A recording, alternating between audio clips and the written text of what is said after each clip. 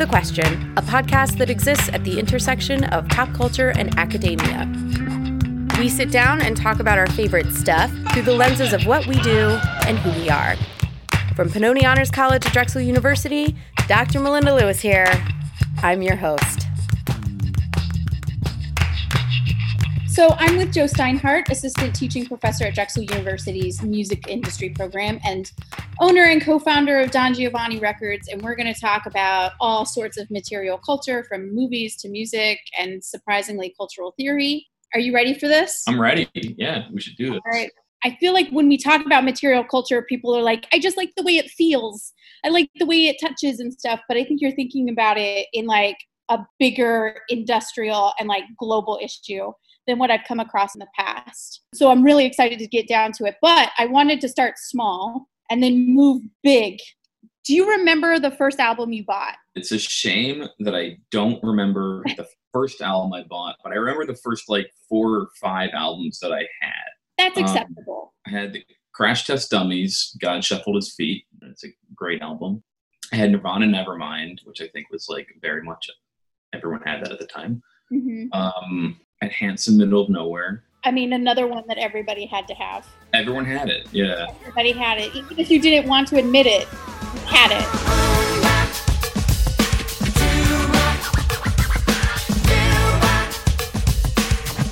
But what's interesting is, I think the reason I had it was because it was actually, like, at the time kind of marketed to me the same way that Nevermind was. I felt like I was buying into alternative culture.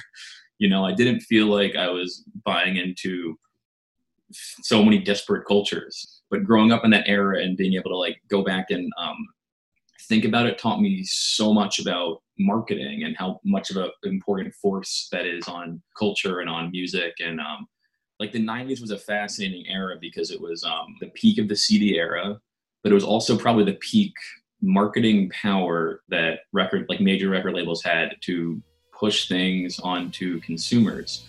There really was no discernible difference to an 11-year-old me.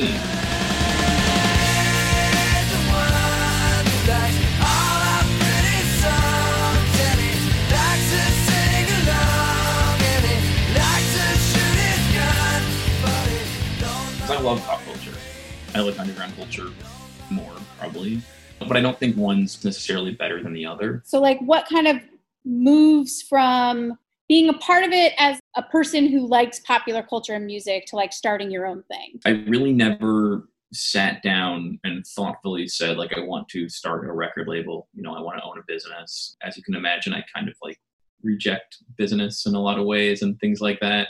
And so I still did have all these views about like alternative culture and things, and I really wanted to release my own music. Internet was certainly around, but no streaming, no iTunes Music Store, certainly no Bandcamp. And so music was still largely physical. This was still the CD era. This was 2002, 2003-ish. And it's funny because at the time I thought CDs were this commercial thing. And I wasn't very into CDs. I did have a lot, but I was just like, you know, whatever. I wanted to put a record out on vinyl. And we kept doing that, and I kept doing that. It was just like once the money came in, we would put out the next one. And then we just had a few really successful ones that brought in a lot of money, and we were able to put out more than one thing at once. And it just kind of snowballed from there. And here I am, still doing it.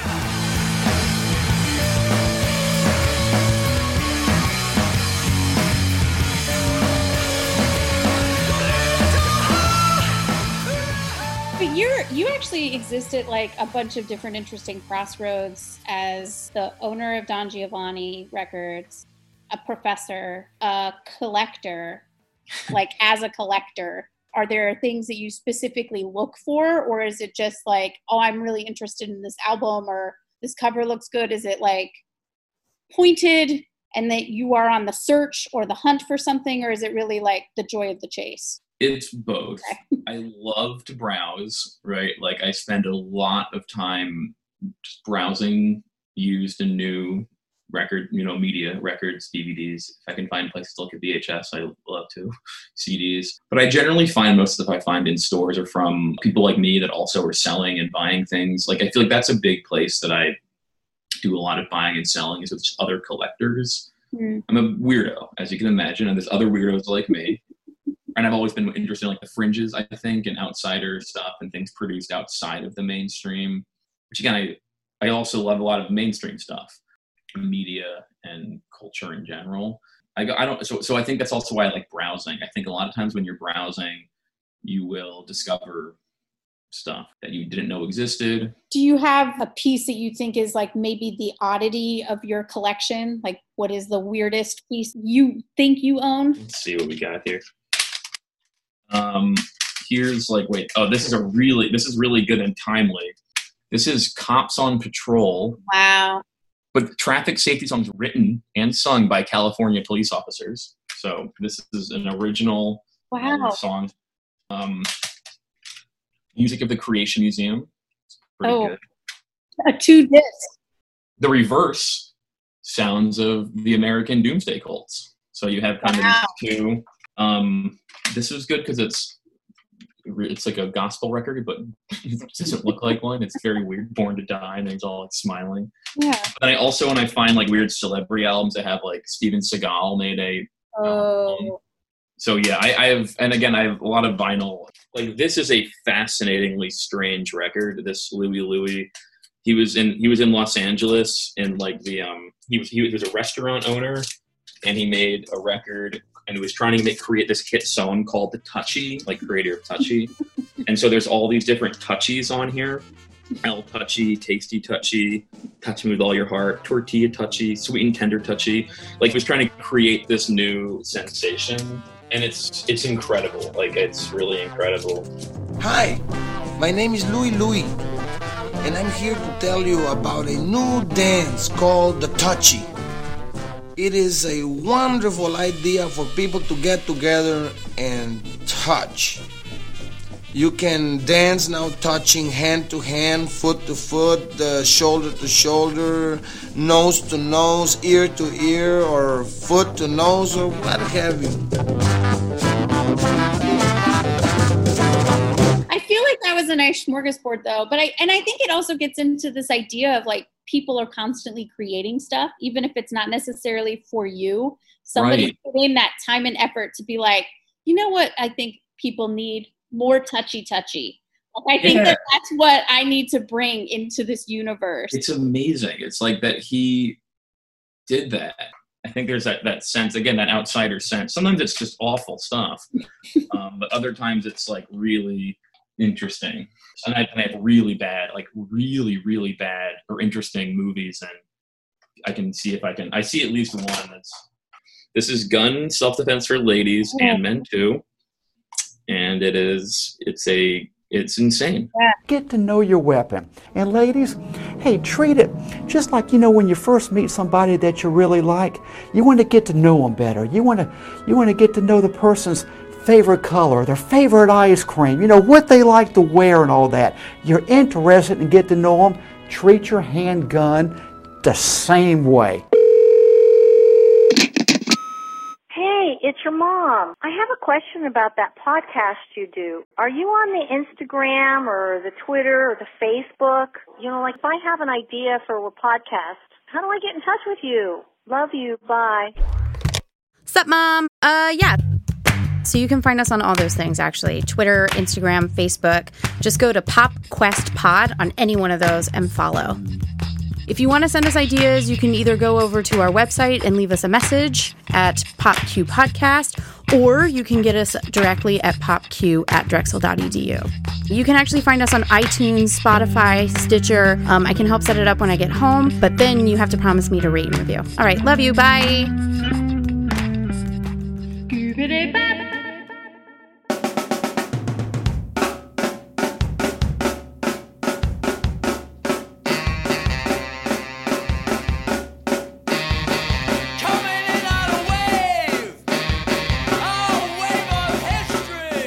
I've been knee deep in my class with like Adorno and Horkheimer and talking about that aspect of sameness in film, right? And like we are offering these choices, but whenever there's like actual choice or actual resistance, then it no longer becomes like a fun thing for the industry. It becomes co-opted. I'm glad you brought up Adorno. like a love-hate relationship. I think you have to, as like somebody who loves popular culture. Well, I think that is his fatal flaw, is that he seemed to believe that there was like an objective difference in certain types of music, or certain types of culture, rather. Culture is objectively better than that. And that's wrong. That's dead wrong. But then I think he was completely right about everything he was saying about power and influence and why certain cultures are pushed to where they are.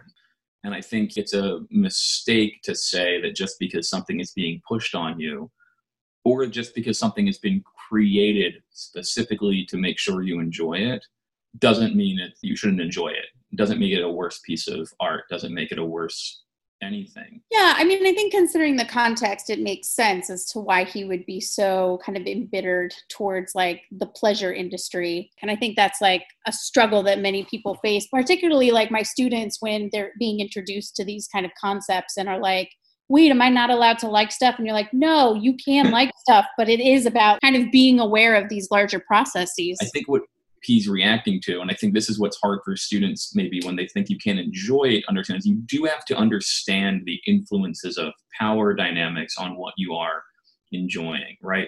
So currently, older media, with a few exceptions like Wizard of Oz or Star Wars or things that are pushed into us, older media generally is not being pushed onto me or marketed onto me. Just like opera and classical music was not being pushed onto, Adorno.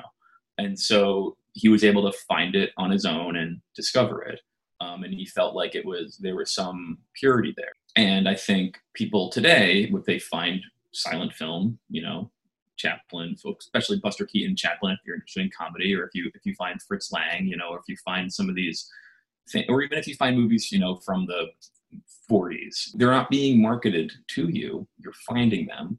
And so you have this sort of belief that they're more pure. Yeah, because I'm thinking about the power of feeling as if you've discovered something, like that you are the one person who has discovered this random movie, but you've discovered it on cable television. But how powerful that feeling of discovery is, and maybe feeling less excited when you realize that it is because that you've plugged into this system, and that kind of disheartens the experience. It can to some, and I think that's also a shame, because again, there's certain music, films, TV shows that you quite literally could not produce without $1 billion company behind you, So I think it's okay to marvel at those things. The nature of critique, I think, has also changed, where it's become less about maybe evaluating something in context and more about just, I like it or don't like it. And if I like it, then it has value. And if I don't like it, it does not.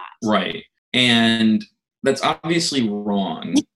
Can you go back in time and tell the dudes I was hanging out with as well? Well, I wish I was always this. I was probably that dude in high school too. I wasn't born thinking about this. I wish I was. It did take me a while to start appreciating the notion that there's not like objectively good and bad art and culture. Once I sort of let go of that fear, I enjoy consuming so much more stuff because I've been less afraid to change my taste. And I think it's okay and important, actually, if you like media, to not be afraid to change your opinion on things. You shouldn't necessarily like the same things you liked when you were 16, when you're 36, and vice versa. But it's not really agency, right, in selection. It's not really agency in our choices, because those are still moderated for us, or we're still being kind of pushed that sameness of content and not really being offered like the agency of going to a store and just randomly picking up something, or like, I'm going to pick up this single of En Vogue because I've heard Don't Let Go over and over and over again, and I want to continue listening to Don't Let Go for the rest of my life.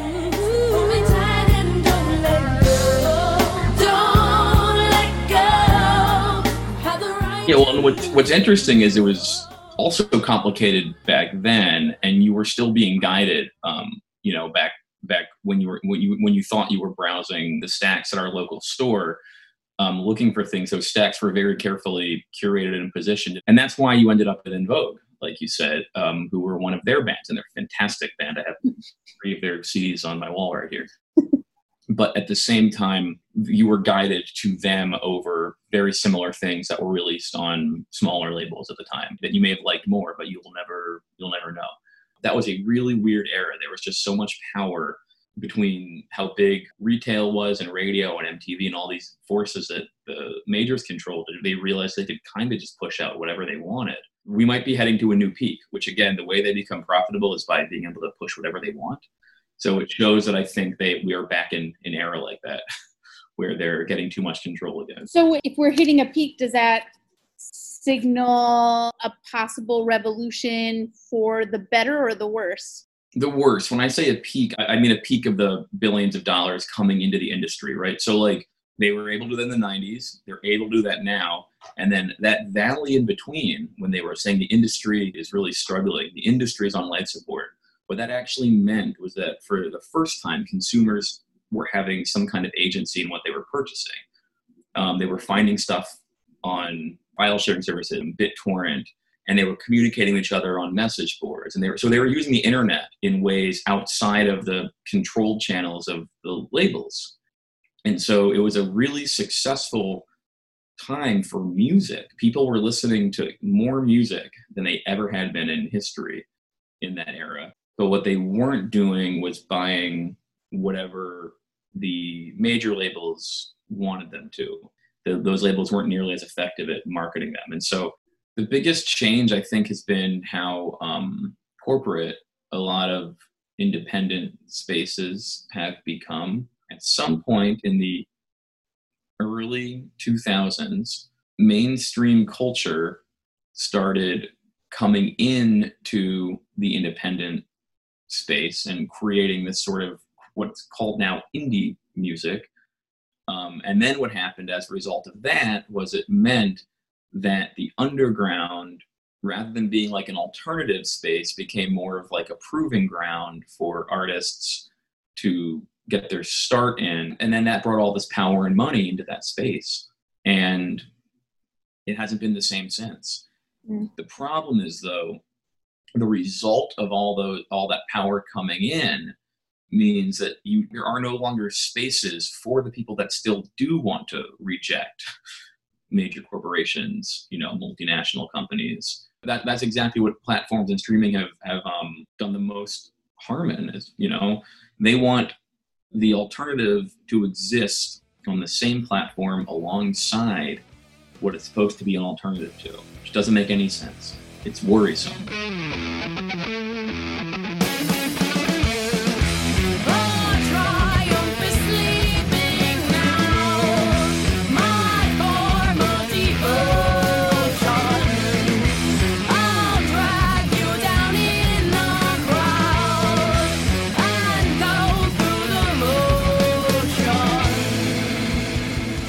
Well, I'm glad we finally did this. This was really cool. No, I wasn't expecting it. I didn't talk about critical theory or anything like that on a podcast yet. So, well, but I think that you're like actually living the theory. Maybe, yeah. But thanks very much for hanging out with us for a little bit. Yeah, it's great. Pop the Question was researched and hosted by Dr. Melinda Lewis. Our theme music and episodes are produced by Brian Kantorek, with additional audio production by Noah Levine. All of this was done under the directorship of Erica Levy-Zellinger, the deanship of Dr. Paula Morantz-Cohen, and the Pennoni Honors College at Drexel University. I know it's important. I do. I honestly do. But we talking about practice, man. What are we talking about?